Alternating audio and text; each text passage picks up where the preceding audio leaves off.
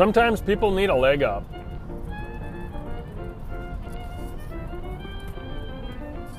You yourself, gets to be this time of year and you're busy. There's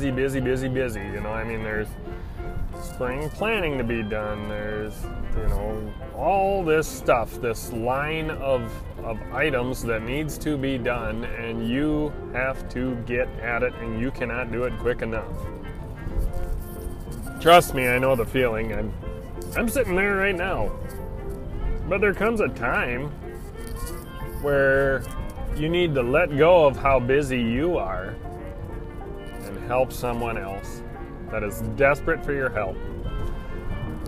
And that's, it's not easy. And the other people, they don't like asking for help, but you got to help them. So this is your reminder that, hey, no matter how busy you are or how bad you have it, sometimes someone else needs your help. Okay? And that doesn't mean you need to shoot yourself in the foot, but it means we need to sometimes let go of what we're doing and give somebody else a leg up. Welcome to the Poultry Homestead Podcast, everybody. Wow, listeners. My heavens, a lot of new listeners lately, and I sure appreciate you. My name is Ziggy. I live in the central Minnesota area, and we're kind of up-and-comer homesteaders.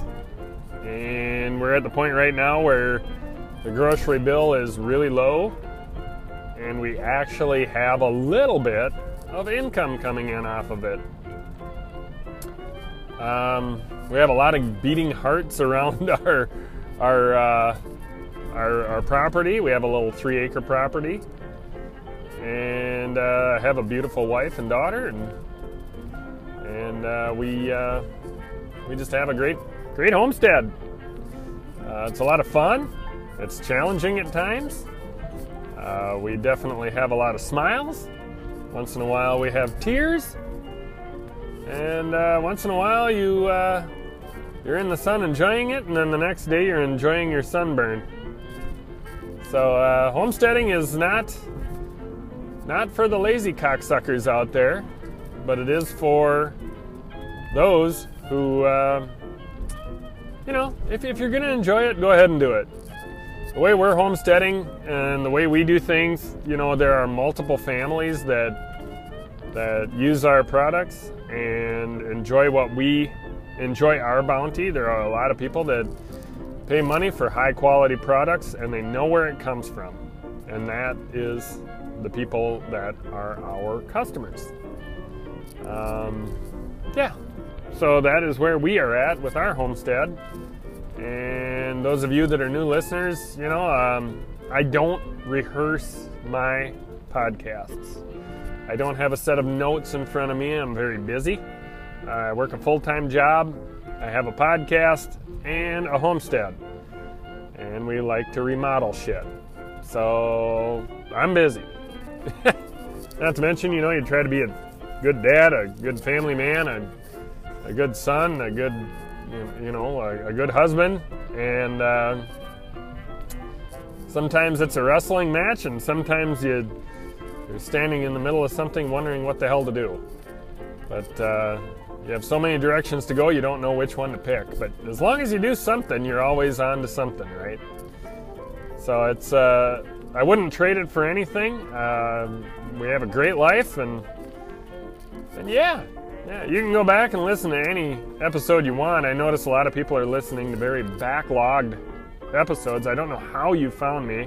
I have no idea why I have so many listeners. And, and the only reason that is because I guess people must appreciate it when you're off the hook. You just randomly talk about shit. And today, the random shit that I'm going to talk about is natural egg incubation. And let me tell you, I am so excited right now about natural egg incubation. I just cannot tell you how excited I am about it. I found out the other day, I went in, and we've been picking eggs all weekend, and I got myself a Buff Orpington. Now, Buff Orpington is one of those chickens that every flock should have. Of course, there are others that are really good at being broody, but this Buff Orpington went broody. And going broody means that it is sitting on the eggs that everybody is laying. And it's sitting whether it has eggs under it or not. When you go to pick eggs one day, you'll all of a sudden find one of your birds that has all the feathers picked off of its belly, and as you go into the nest to get the eggs out from under it, it'll go wah, wah, like that. It's kind of trying to warn you off of the nest. That's it using its voice like, hey, get the hell out of here. I'm protecting these eggs and I'm making them hatch. When that happens, you have yourself a broody hen. Now, not all broody hens are created equal. We have a beautiful, large Delaware hen who'll go broody, but then all of a sudden she'll just get off the eggs and go out and play around the frickin' pen for half the day and then go broody again. And that's why she gets the shit kicked out of her by the rest of the flock. Because they're telling her, you gotta get on those eggs, and she doesn't want to do it. She's a wonderful hen. We absolutely love her, but she's just not dependable. You cannot depend on her to sit on the eggs. You know what I mean? So last year we hatched 2 eggs. The chicks did not live, but this year we're going to do it much differently. I have the date written down that they're going to hatch. Last year we had an olive egger go broody, and she did a great job of hatching 2 eggs. We ended up breaking 2 or 3 of them. What I did is I took the eggs that I wanted to hatch that were within 24 hours old. I took a Sharpie and put X's on every corner of them so anybody who picks eggs does not pick those eggs. And I put them under the hen, and what we'll do is, I think I have 6 eggs under her right now. I don't know why, but chickens tend to get better hatch rates than I do. I'm not a pro. I love my incubator. It's a great incubator, but I'm not a pro at hatching chicks. Naturally, though, God made hens, and they are wonderful at hatching chicks. So what I did is I took a Sharpie, threw a bunch of X's on them. You can mark them however you like, whatever. Sharpies work great. I've never had problems with it. Eggs not hatching that had Sharpie marks on them or were written on. Actually, you know what's really weird is the eggs that we write on with the Sharpie tend to hatch almost 100%. And we don't write on all of them. Like my daughter will pick the real pretty eggs or whatever she likes, and she'll just write on them and make names and stuff and whatever and blah blah blah. And we have pretty good luck at that. So anyway, just a side note there. But yeah, 21 days. So 3 weeks pretty much. Day 1 is day 1. A lot of people count day 1 as 0. I do not. Day 1 is day 1. It is right down to the hour almost. So when you notice that this is going on, what you do is you go 21 days exactly, and you count day 1 as day 1. So like from today to tomorrow is day 1. I did it at 4 in the afternoon. So today at 4 in the afternoon to tomorrow at 4 in the afternoon is the first day. And that's how you count your days, going into day 21. So 3 weeks basically. So you'll be a day short of the day you set them. 3 weeks from that day. So like if you set them on a Sunday, 3 weeks away they will hatch on a Saturday. Does that make sense? 21 days. A lot of people and they'll almost hatch 21 days to the hour. You'll start getting pecks and stuff like that in there, and you can leave them in there. either in your incubator or under your hen, you know, just leave them there. I mean, what's it hurting you? Leave them there for a few days afterwards and see if they hatch. You know, I mean, some of them take a while. You know, I mean, gosh, I saw one chick on this last run. I think it had a pip in the shell, and then 2 days later it was hatched out. So they say it takes up to 24 hours, and I would venture to say that some of them even take longer than that. Quail, however, I mean, like, seriously, I can set those, and 18 days later to the hour, it will happen. Like, they'll start hatching like the instant that I set them 18 days later. So if I set them on a day at 4 in the afternoon, 18 days later they start hatching at 4 in the afternoon, and it seems like they all hatch within like 5 hours. But that's just my incubator, and I have no idea why they do so well at it, but it's pretty neat. It's actually a really neat thing to get into. But natural egg incubation, you know, and this is how I'm doing it. They're in the egg nest, blah blah blah, whatever. Trying to keep fresh hay in there, trying to keep nicey nice and whatever in there, you know, just fluffed up hay, trying to make sure the rain and the wind and all the shit and stuff doesn't get in there. All the other chickens are trying to lay eggs in there with her.